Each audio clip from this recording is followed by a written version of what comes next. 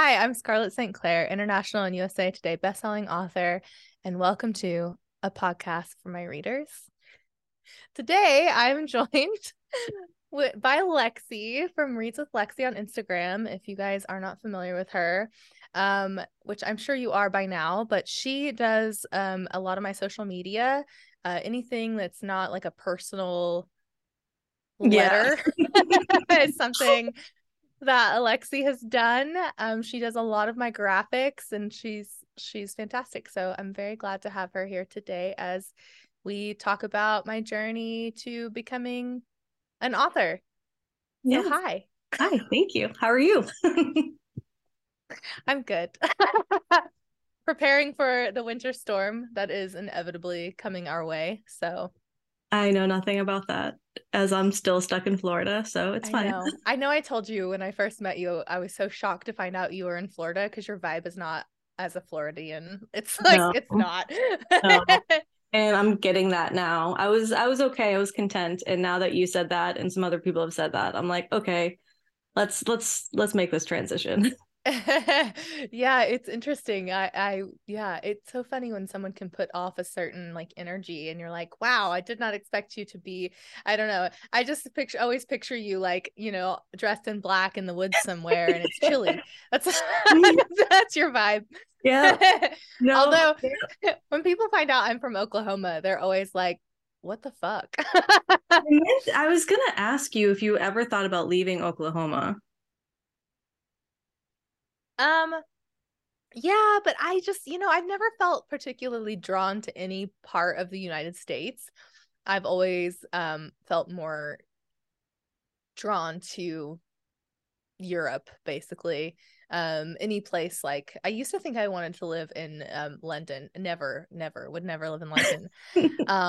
But I do love Ireland, and sometimes going there, just like I remember flying from London to Ireland and it felt like going home, and that was the coolest thing ever. And it's just beautiful and very like earthy. And I grew up, on 10 acres of land and I loved walking it. I would walk it every day, but I loved it. I loved being surrounded by trees and the greenery. And, I think maybe potentially the place I would go in the United States if I had to choose would be Washington. It's very beautiful there. Yeah. I've never been to the West Coast. I'm an East Coast girl. Just a few times. I have been just a few times. I have less been to the East Coast. So Okay. you looked Interesting. very puzzled by that, but it's very true. Yeah. Well, you get it all the time on social media. Everyone asks you to come to the East Coast. It's always New York. It's Yeah, always it's always New North York. I Carolina. I have been to New York, so yeah, but that's about it. I Yeah. can't really think of too many other places I've been along the coast. Okay. Yeah, Well, something we learn every day. I know. So, do you want to get into this episode? Yeah, I do. It's I thought it would be a great introduction to the podcast because I'm always asked how I became an author. And I thought today I could tell that story. And feel free, to ask me questions along the way. But I want to be clear, I have a script written for this just for my readers. But it's just because there's so much and I wanted to make sure that I hit like all the high points. Um, because I think I've said this before, but people really think I was an overnight success, and this is several years in the making. So I'm going to kind of go through that process now. I'm excited. I'm excited for this to get out there because, yeah, a lot of people have that assumption. And anytime I see it, I know. And I'm like, no, you don't understand. And I now know they'll it's get really strange to see it when I hit the scene, quote unquote, to understand. and to know what I had been through up until that point. And there is a saying, there's no such thing as overnight success. Like behind overnight success, there's years and years of work, and Mhm. that's so true. Um, so if you've been with me for a while, you probably know some of these details. You probably seen some of it in action. It just depends on at what point you joined me in my journey. But I want to be clear that I'm not telling you the story to say that you have to do what I did. I am only telling you this story with the hope that it will inspire you to blaze your own trail to success, which I think is very important when you begin to tackle anything that is your passion. Um, and so when I decide to go for something, I go all or nothing. When I chose my career path at 13, that was 2003 for anyone who wants to count. Uh, I was absolutely determined to succeed. And I had read The Lord of the Rings, and it just opened my narrow world into something far beyond anything I ever imagined. It gave me the desire to travel, to create, and literally become famous. And I say that as someone who is so open about wanting to be a famous author that I actually wrote it into scholarship applications when I was in high school. So I know it sounds a little strange to say, but before I read Tolkien, I didn't really have dreams. The most I'd ever wanted to do was become a nurse because my mom had wanted to be a nurse. You see how you sort of adapt the qualities that you know best, right? Yeah, I swear Um, that's like a mom, what's the word? Default yeah, is go into nursing. yeah, well, and because there's this belief system that it's where the money is, go into the medical field because that's where money is. And I know where it comes from. It's sort, if you grow up in poverty, your parents want that kind of success for you. They don't want you to have to worry about money like they did. So their thought process is the medical field. Whether or not you're good at math does not matter, or whether or not you like it, it doesn't matter. Um, and I remember distinctly growing up and thinking I would just do what my parents did, which is just, get on food stamps and rely on DHS to help with utilities when we couldn't pay our bills. And there's nothing wrong with using those resources or even needing them at all. It was just that I thought that was how everyone lived. I didn't realize until I read The Lord of the Rings, which sounds so silly, I think, to maybe to some, but not to others, um, that people live differently. And once I learned otherwise, I was full of dreams that I think a lot of people would say are impossible. One of them is that I immediately wanted to become a world famous author. I didn't, there was no in between. It was immediately world famous. I wanted to travel to New Zealand because that's where The Lord of the Rings was filmed. I wanted to change people's lives with words the same way Tolkien had changed mine. And when I tell you that those books altered my brain chemistry, I'm not over exaggerating. I became a different person in the aftermath of that world. And I knew my path was to become an author, a famous author specifically. You can't wait, world famous. World famous. Yeah, world famous author. um and I talk about this all the time, but I say this a lot. I felt it in my soul. Like there was nothing else for me in the world to do except be an author. And I knew it. It was a core belief system that was integrated into my soul. um, so in addition to this new dream, there were a lot of people who tried to tell me the realities of publishing. And people like to do that, especially those who haven't found success. And it doesn't even matter if they wanted to be an author. It's just that if they haven't found the success that they have desired, they will tell you what's impossible all the time.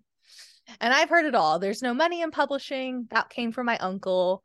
It's rare to become an author, much less a successful one. You'll always need another job to support your hobby. That's always um, fun. yeah, it just shows a level of that I think the thing that it showed me is that people first of all underestimate me, um but also a level of an inability to dream, I think, and Mhm. to appreciate what it means to have dreams. um and again, I'm sure if you've ever had a dream, you're familiar with the feelings that all of those words judge up. It's a weight upon your chest and a feeling that every time someone says it, like you've just deflated, because all you really want is someone to believe in you. Because, when you're that young, and I was very young, I was a teenager, I was just looking for someone to affirm what I wanted to do. Um, but I never let that deter me, certainly. Um, so there are two things you need to know if you're wanting to become an author or wanting to do anything in your life. And it's that the act of people attempting to remind you of the reality of the world, it's called projection, and it comes from their insecurities, not yours. And second, no one, absolutely no one will believe in you as much as you believe in yourself. And you are the only person who matters in that equation because this is your life and it's your dreams. And anyone else who believes otherwise can fuck off. Despite knowing that people projected upon me like their own belief systems about the world and that no one would believe in me as much as I believed in myself, I'm still going to tell you the story of how I lost sight of that knowledge. This is like an ocean. Like we go really high and we go really low, y'all. Yeah, I love this story though. Well, I'm Yeah. glad. I mean, I hope it's helpful. That's the thing. It's like, let me tell you the story of how I have been all over the place. But I think it's important to be really like raw and honest about how this wasn't a straight shot to success and how I did have my heart broken over and over again. And I lost sight of my dreams because I let other people's words and opinions affect me. And I think, so often now I'm able to compartmentalize, but back then I wasn't. And any new author isn't going to be able to do that either. So I'm going to tell you how I overcame all of that, and not all of it. I still struggle from time to time, but I still found success. And this is where my real story starts. It is true that I started writing at the age of 13. I wrote these high fantasy books about elves after I read Tolkien, right? And there were all kinds of elves. There were like wind elves and water elves, and there was this stone that controlled the elements, and it had a name, but I don't remember it. And there was this wizard named Citus, and I don't remember what he did, but he was essentially like a Gandalf fan fiction character. And I know I loved him, though. That's important. And I had these two countries. I can only remember two countries from this world. One was Lewivin and one was Elrivion. And I still have the map somewhere, so I'll have to share that at some point. But I did. I drew like these detailed maps and I like painted it. It was beautiful. I made family trees. I hand wrote pages and pages of history. Like I was dedicated to creating this world. I was obsessed with it because I could control things in that world and I couldn't control things in my day-to-day life. So I wrote 3 of these books, which were probably novellas looking back on it. But like to me as a 13-year-old, it was definitely a whole fucking novel. It was like a sweeping epic. And I also wrote a play about pirates, which I then made into a novel because why not? And the pirate novel actually would later become the first book I self-published in 2014. And in between that, I wrote tons and tons of these short stories that were all literally romances. And that's hilarious now because I never ever thought I would be a romance author. And here we are in, 2023? Yeah, I I was have almost like to 2022. still. 2023, and I am known for my fantasy romance. But yeah, it was crazy. Mm-hmm. It's crazy to think about how much I wrote when I was 13. And looking back on it, actually, I can look back now and see that even prior to deciding to write novels, I had always sought to write something. And I had written little books in elementary school that went into the school library. And I had written this like short picture book on the bus about a witch and 2 princesses. And I would find any excuse to write about like trees, like my love of trees, which was is so silly, but whatever, I did it. Or I would feel guided to write something and I didn't know what to write. So I would just practice my handwriting. So what the Lord of the Rings did was introduce me to fantasy, which is what my heart, which is like opened up Mm-hmm. this well inside of me. And I was like, I know what I want to write about now. I have a question. And I feel like we talked about this on the live, but will we ever see these stories? Even if No, it's like in a new version?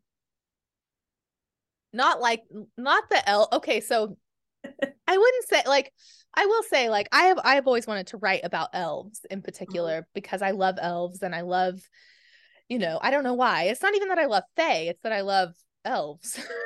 Yeah. um and I did get to do that in Mountains Made of Glass, which is the a novella series, I should say, that we announced this past week. And it was the most fun I've ever had. And it took me back, man. It took me so back, so far back. And then, the pirate books are still out there. I have them. Yeah. And, I don't know if I would ever go back to them. They'd have to change so much. Just like I think, it's hard to go back, and we'll talk about this a little bit later, but it's hard to go back to When Stars Come Out too, because that's also a book I wrote in high school. And it's a book that, was self-published in 2018. And a lot of my identity has changed. And even to get that book, to have that book reissued like we did in 2020, which I adored, we went back and edited it to fit who I had become and to separate it from the narrative that was YA when I wrote that book. And so I think, potentially, my head is so full of book ideas, though, I don't think it would be necessary to go back. Back. Yeah. Okay. I know people are gonna ask. We always want to see like old handwritten stories from It's authors. awful. It's terrible. No, I think what it was is potential, right? And we'll talk about that a little bit later, but I feel like all of these steps had to happen for me to get to this place, and that's the important part. So going back, I'm not necessarily interested in that, because all I've strived to move forward, and the girl who wrote all of those old books, I'm just not the same person anymore. So I don't know. We'll see. But I think, well, I'm not the same person who wrote those stories then. My desire to be a famous author has not changed. And the cool thing is that even when I was writing those stories that only had potential, I was lucky enough to have teachers who listened and encouraged me. I had a teacher, Mr. Asher.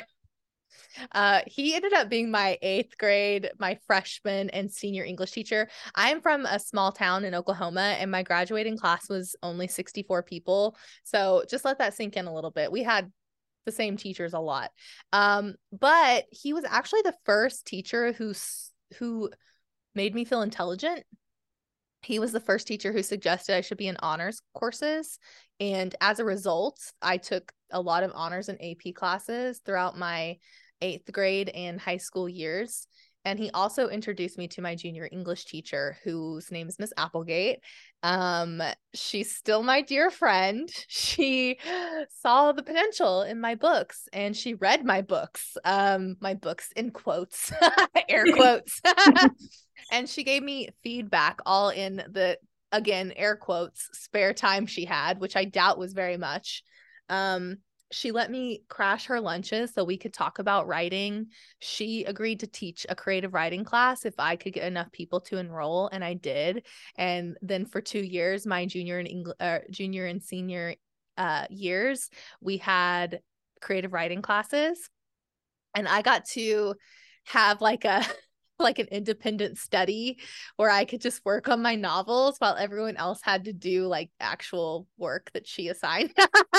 So she was very dedicated to me like writing these novels and improving, and that's the power of teachers. That's the power of a great teacher. She also encouraged me to submit my writing to a lot of small presses, and she helped me enter the Eastern Oklahoma Writing Contest. And I won first place with a short story. And I don't remember the name of it, but it was about suicide. And so I was like, some things never change. Like, even as a high schooler, I tended to write darker themes. And I remember being shocked that I won, because Oklahoma is super conservative and like just I knew like if I entered the next year, I would not win, and I didn't. And a very wholesome story about apple pie won. What the fuck? So I knew they were done with me. They were absolutely done with me. I was still ecstatic that I won something though. And I literally thought like this is confirmation that I'm on the right path. Except that like that was the first and last time I would ever win anything for my writing. It was like the first and last time for a very long time that I would have any confirmation that this was my path.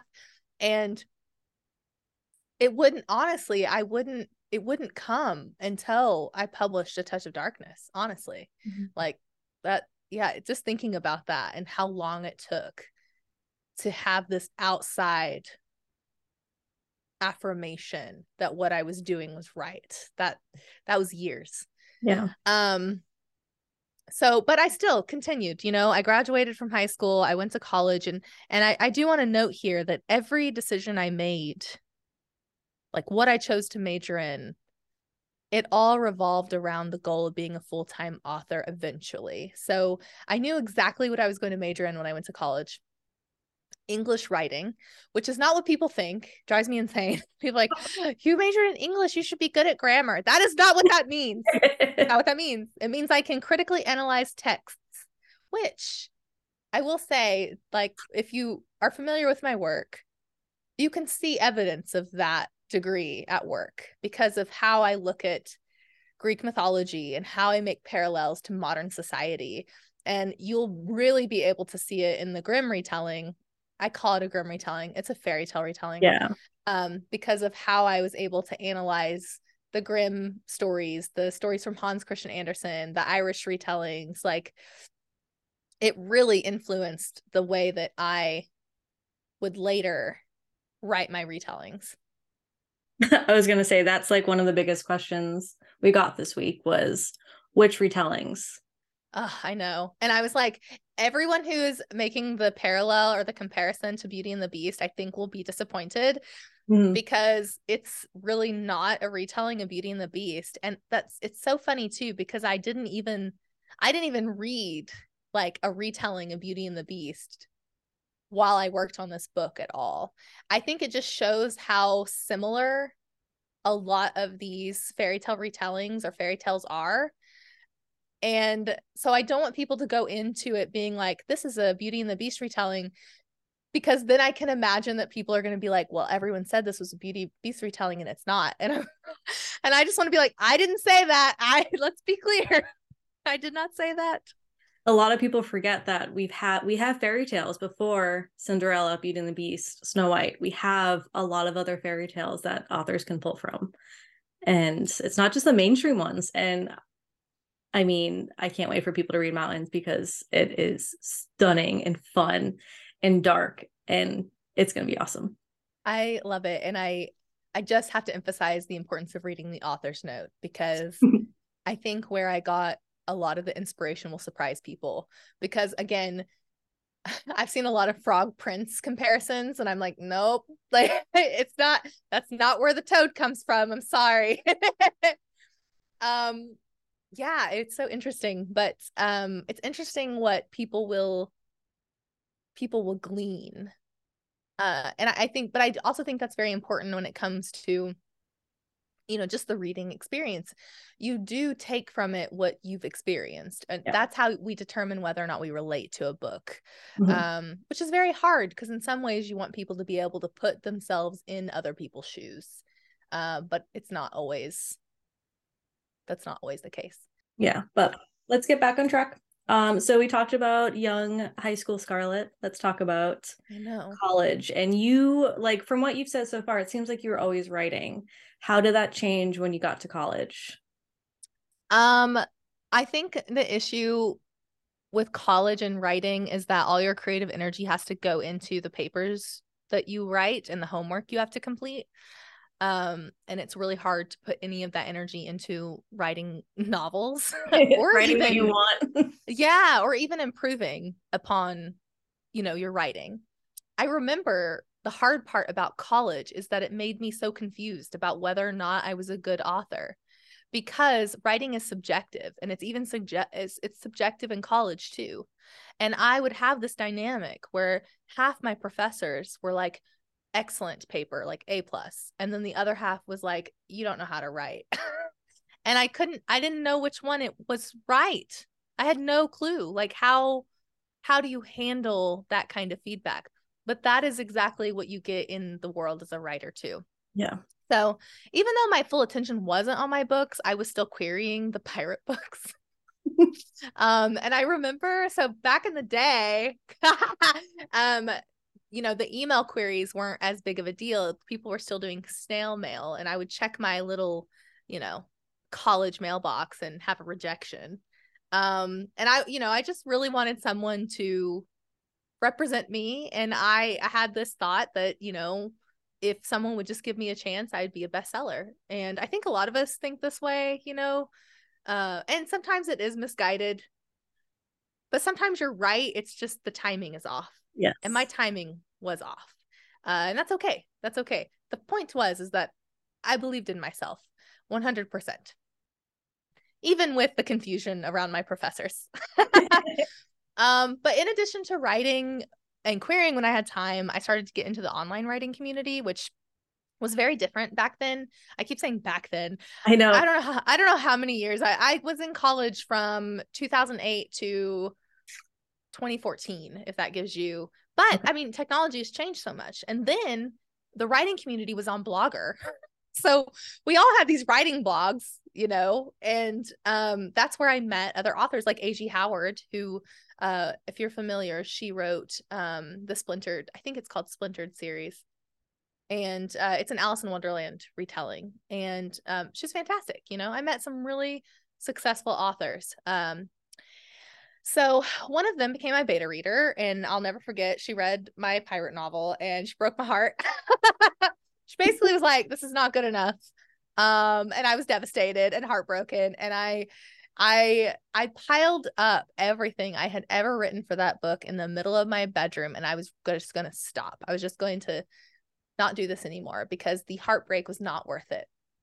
So, but the next morning, I woke up and I bought the book that she had recommended, which was Anatomy of Story by John Truby. And you'll find that authors sometimes fall into two categories: those of us who've read Anatomy of Story and those of us who have read Save the Cat. So I'm an Anatomy of Story person. I've tried to read Save the Cat. I don't connect with that one as well as I did Anatomy of Story. So I read that whole book. I took notes. I rewrote my pirate book. And then I feel like this is where a lot of people's success story begins, because like they got it right. Mm-hmm. Mine did not. I had a long wait. 8 more years before I would find any success. So I rewrote it.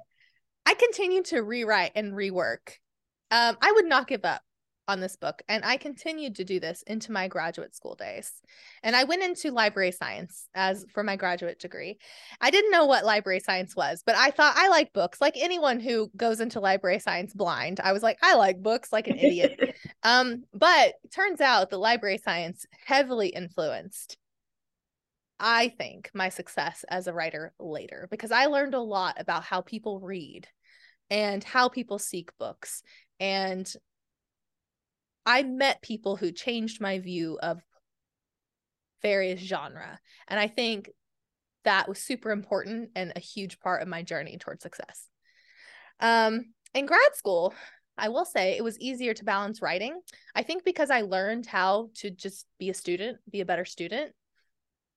And I also started to attend more writing conferences and pitched to various agents. So I was getting my feet wet in these critique groups, and more rejection though. More rejection.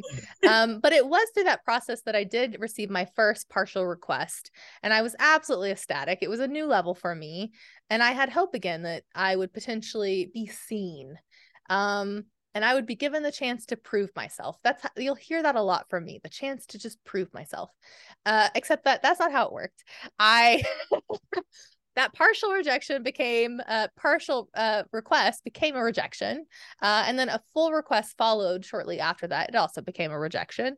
And throughout all of this, I never remember feeling like this wasn't my path, despite all of the rejection. I still believed that in my soul, this is what I was here to do.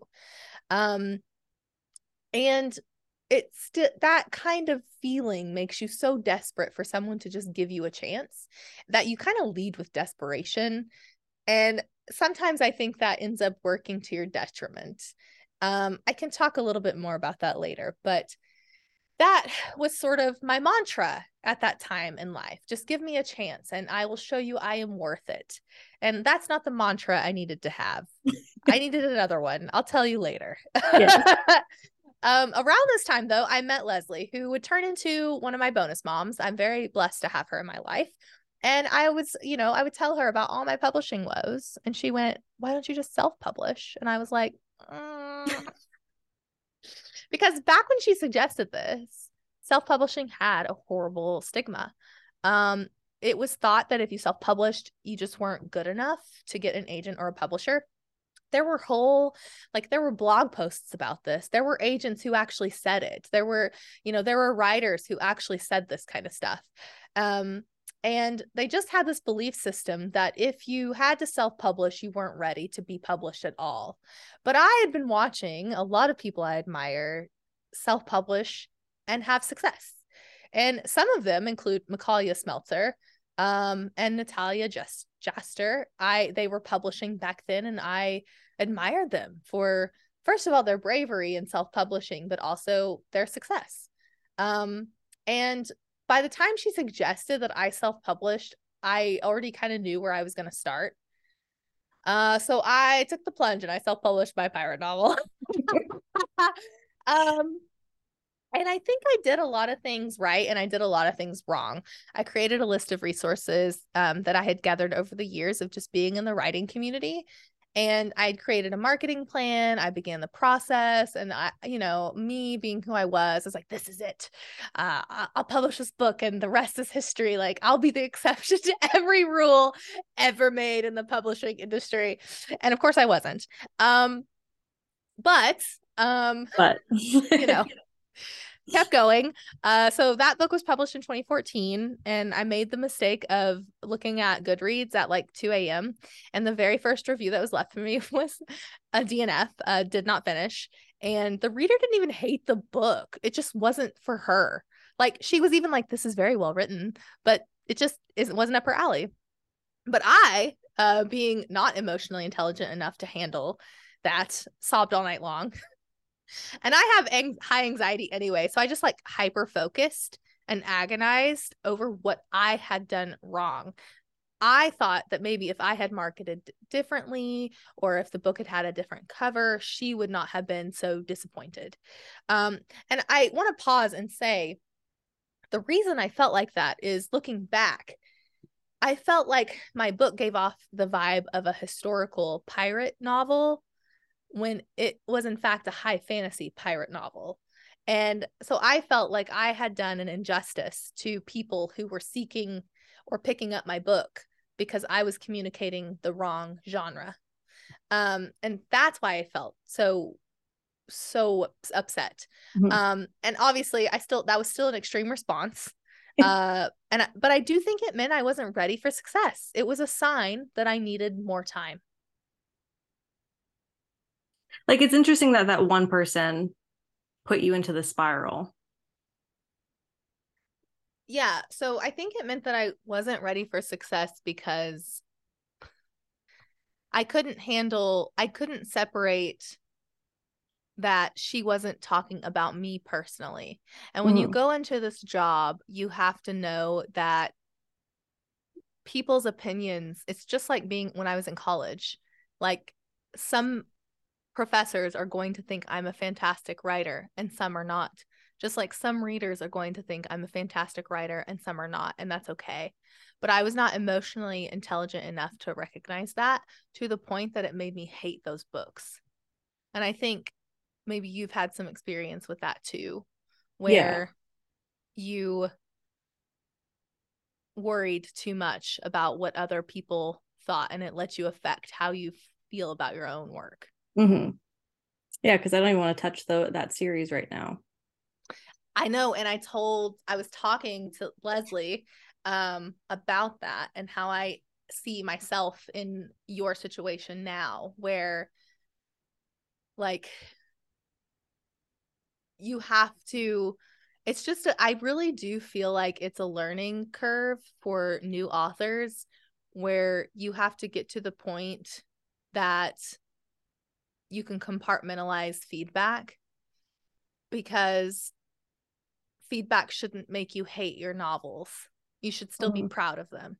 Yeah. But I did exactly what you did, where by the time I wrote that second book in 2015 and published it, I had no motivation to continue the series. And I don't have any motivation to finish it at all. And I was ashamed of those books, and I lost confidence in my own writing. Um, so I felt like my initial self-publishing journey was all wrong, and Hmm. that I could have done it so much better. So after I published that second book, I didn't self-publish anything between 2015 and 2018 while I worked on my writing. And I think so many authors now just try to release rapid release Yeah. books without taking the time to focus on their craft, which if you want to be successful, you can have a certain amount of success to a point if you don't work on your craft. But at some point, those books are going to reach a larger audience, and they're not going to be as forgiving, Hmm. maybe is the word. They're not going to reach a wider audience than it could if you had worked on your craft more. Does Yeah, that make sense? it does. And me with Tricky Magic and Tricky Princess, I'm happy that it's not widely successful right now. Like it's doing Mm-hmm. great, but Yeah, I think so. I agree. I think it's like if it had reached a larger audience, it would have failed even worse than yeah. I thought it did, which sounds so terrible. But the other part of it is it did give me what I needed to do my second round of self-publishing better. Hmm. And it gave me the time I needed to stop and reflect on how I could improve my craft, which I did. Between 2015 and 2018, I was writing When Stars Come Out, and I went to writing conferences. I submitted pages. I got a lot of feedback, all of the work about all the work I needed to do on my writing. Yeah. And at one point, I think I told you this, I was told that my books didn't have enough emotion. And Hmm. it's so funny now because of how emotional my books are, but it's because I got that feedback. As soon as she told me that I needed to layer emotion into my novels, I went and read as many novels as I could and noted how each author folded in emotion. Hmm. And now that's just part of my editing process. So I felt like every time I received feedback on how I could improve, I immediately turned to books. I read craft books. I read just novels. I just tried as often as possible to adapt various things I learned in my own work. And I rewrote When Stars Come Out over and over and over again. Um, and I still, at that point, was like, maybe I could still get traditionally published. But Hmm. I kept getting rejections and more rejections. So even though I was writing and I was improving, I still, quote unquote, wasn't good enough. Um, and it was interesting. I pulled some of the feedback I got from these query letters because now it's funny to me based on what I have now. So each time I receive feedback on how to improve, I immediately turned to books, and I read and I read and I adapted various things I learned, and I rewrote and I rewrote When Stars Come Out, and I was still receiving rejection after rejection. And some talked about how they couldn't connect with the narrative. One rejection said there was a distinct lack of conflict, motivation, and goals that makes the story feel a bit aimless. And what happened is, after I went through this traditional process again, I realized how much it made me hate writing. And I was like, why am I letting people determine how I feel about myself, my books, and the things that give me happiness? I considered, like, what makes me happy? It was the process of creating a book from scratch, from the first word in the document to the last page of the physical copy. I loved the process of doing it myself. So in 2018, I self-published When Stars Come Out, and it had 7 pre-orders, and it didn't really sell. But the point was is that I was motivated again, and I was already moving on to my next project, which is a book that had been on my mind since 2016. It's one that I was too afraid to write because I thought I was a young adult author and this would be an adult story. And but I decided to listen to my gut. And I read a book on how to write romance, and that's how A Touch of Darkness was born. And I didn't put it up for pre-order. I just let it slip into the world. And it was not an instant success. And people think it was. But to me, it was, because it was the first book where I had made any money. I made $2,000 the first year it was out. And I was absolutely ecstatic. It was it was amazing to see that something I had written, people were actually reading, and people had read my other work, but not like this, not $2,000 worth. And I remember telling my CPA at the time to prepare for next year because I was going to make even more, and I was not wrong. But it was interesting. So as A Touch of Darkness gained attention, I thought maybe I would try and see if a publisher would be interested in taking the story on, because it was starting to get buzz, and because I never had a book that had started to get any kind of buzz. But I was rejected again with the comment that the story would have benefited from a stronger inciting incident to really hook the readers. And maybe they're right, but I have had no trouble hooking readers since I published this book.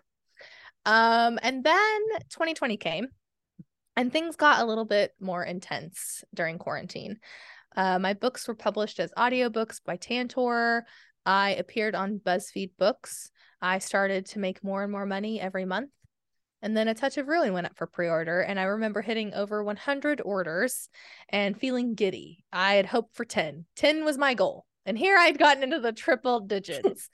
I didn't know what was happening, but my income kept growing.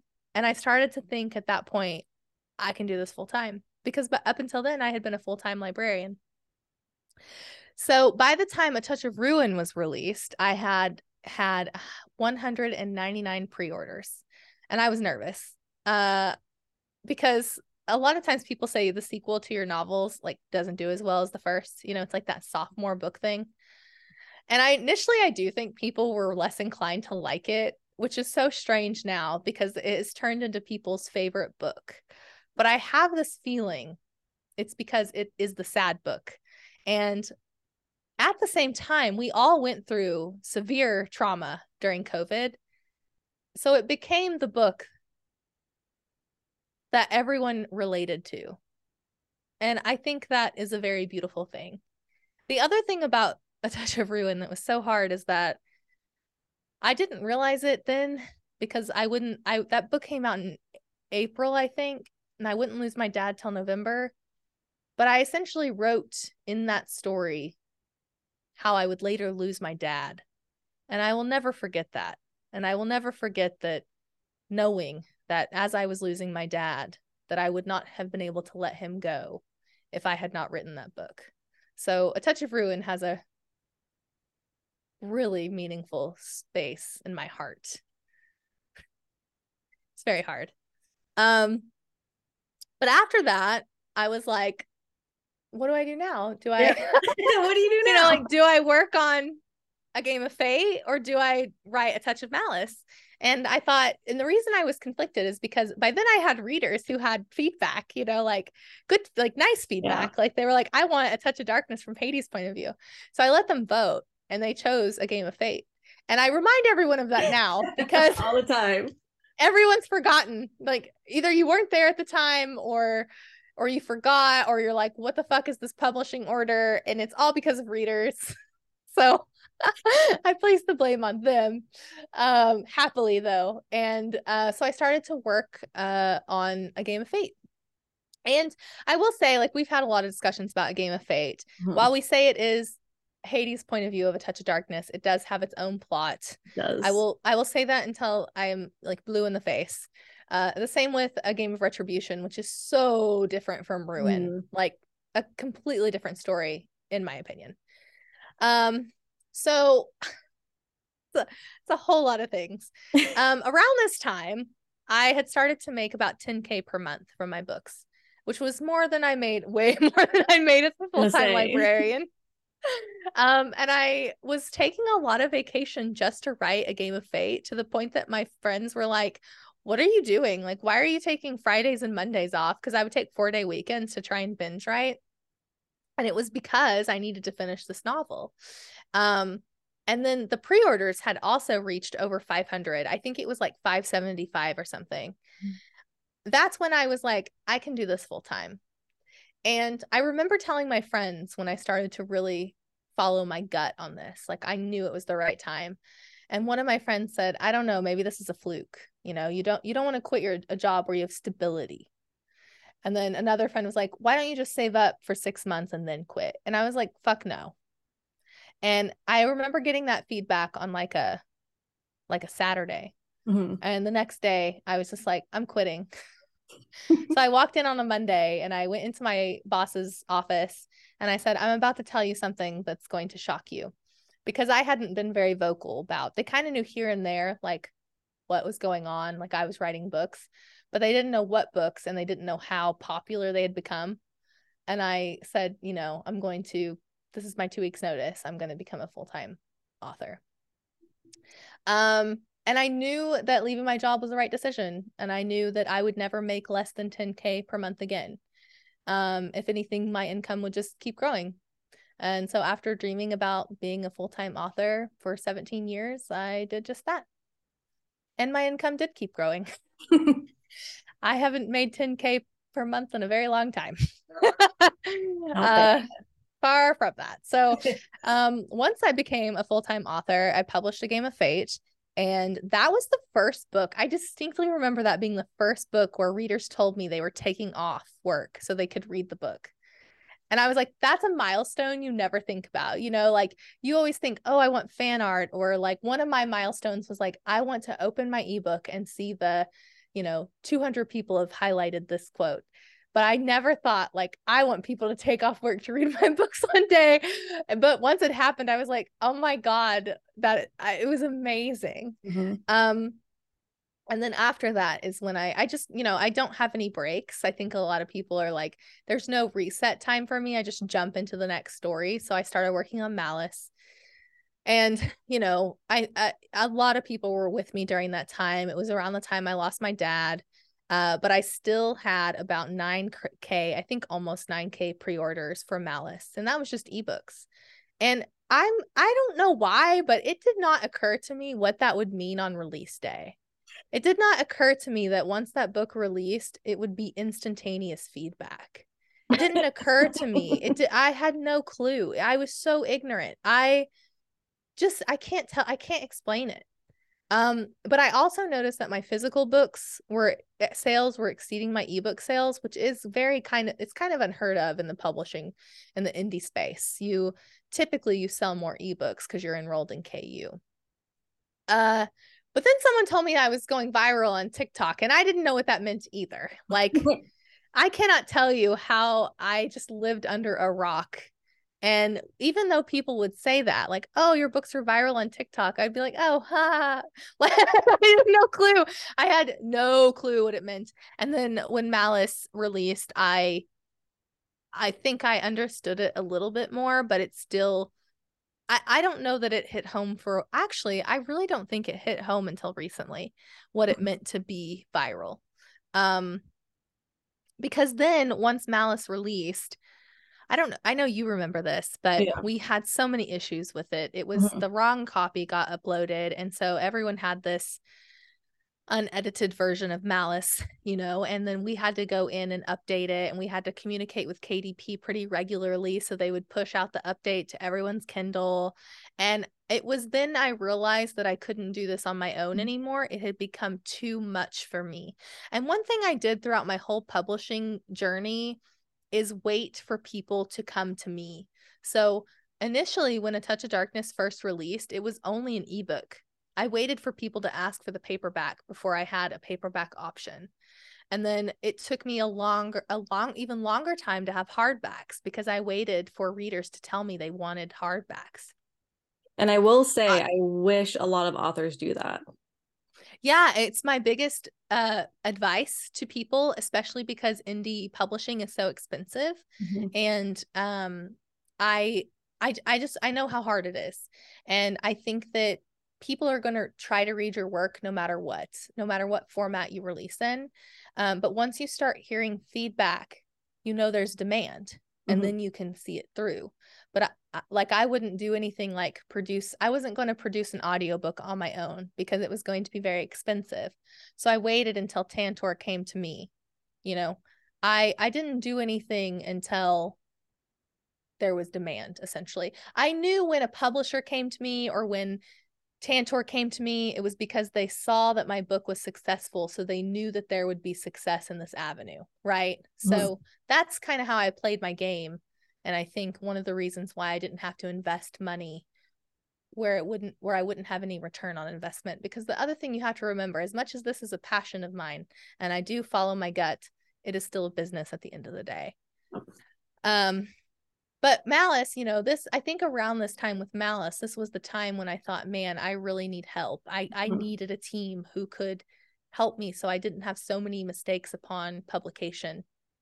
So again, I didn't necessarily query publishers and agents. My friend had an agent who sat down with me to chat, and I had publishers reaching out to me. So again, it was like there were sort of these circumstances where I had these instances to chat.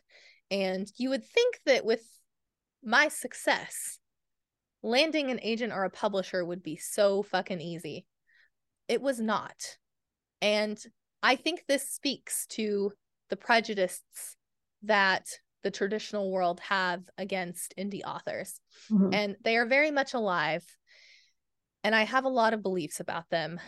May or may not go into those. But I just wanted to read to you some of the things that I was told, because it's absolutely mind-blowing.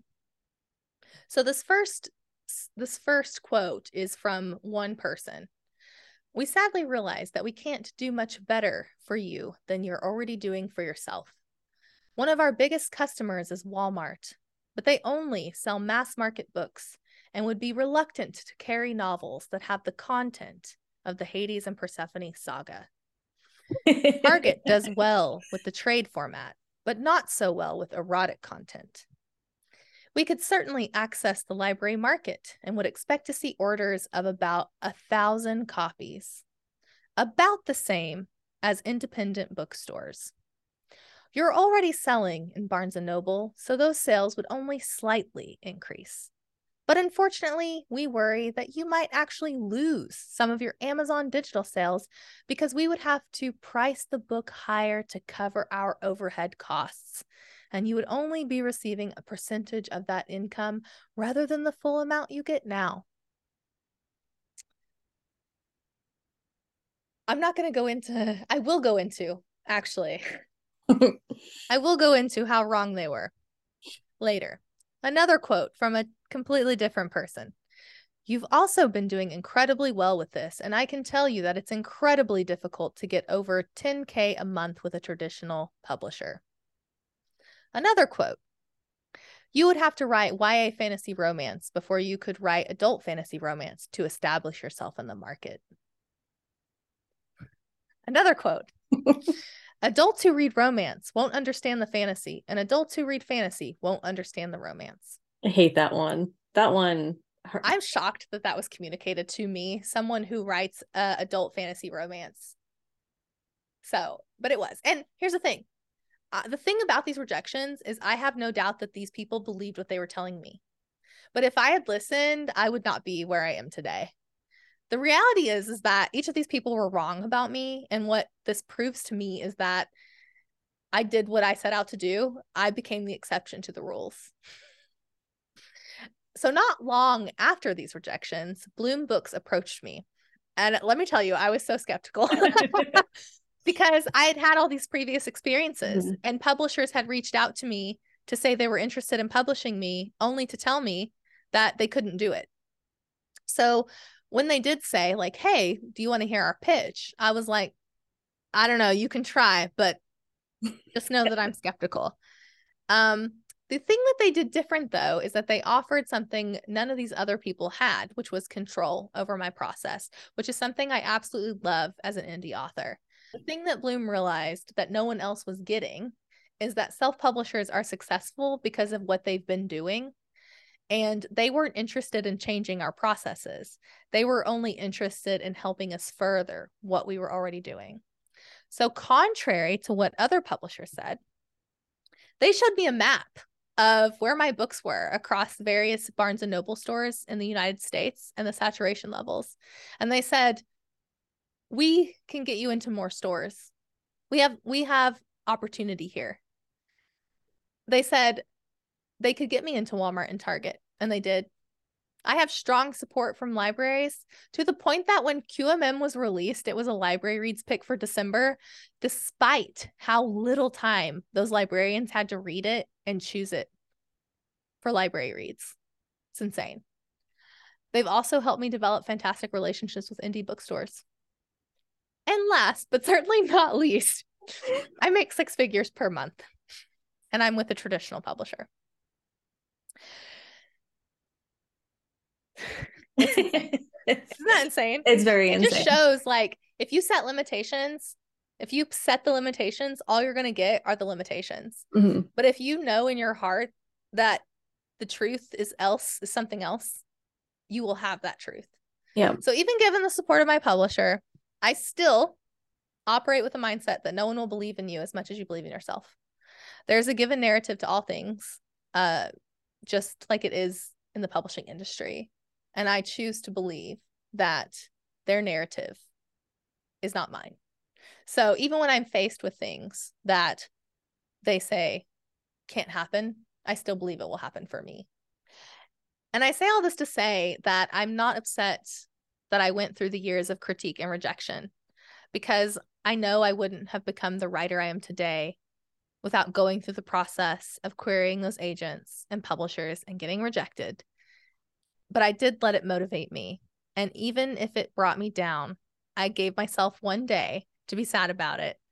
And then I let it fuel my determination the next. I'm grateful that I went about publishing the way I did, because what it did is it didn't put limitations on me, and it didn't put me in a box. And I've already been told that if I wanted to traditionally publish, I couldn't write what I wanted to write. And I would have hated that.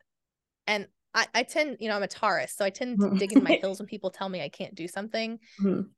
That would have pissed me off. The way that I went about publishing ensured that when I did make it my way into the traditional world, I could do whatever I want. And I think people look at me and they think, oh, well, Scarlett just releases, all these books. But not everyone is as lucky as I am. Not everyone gets to write what they want and have their publisher just release it into the world. A lot of people are told no, even now, that they cannot write what they want. But because I self-published and did really well, I can transition into the traditional world and release a crazy book about fairies, which I'm very happy for. Mm-hmm. And no, I know. I don't know if we're saying this later or down our podcast, but you created this ripple, and people see where you are now, and they think it's just a step there. And they don't realize everything you went through, and they don't realize what you've paved to be where you are now, to make these decisions and have control. And I, as a new author and a reader, sometimes I see other authors and I get worried.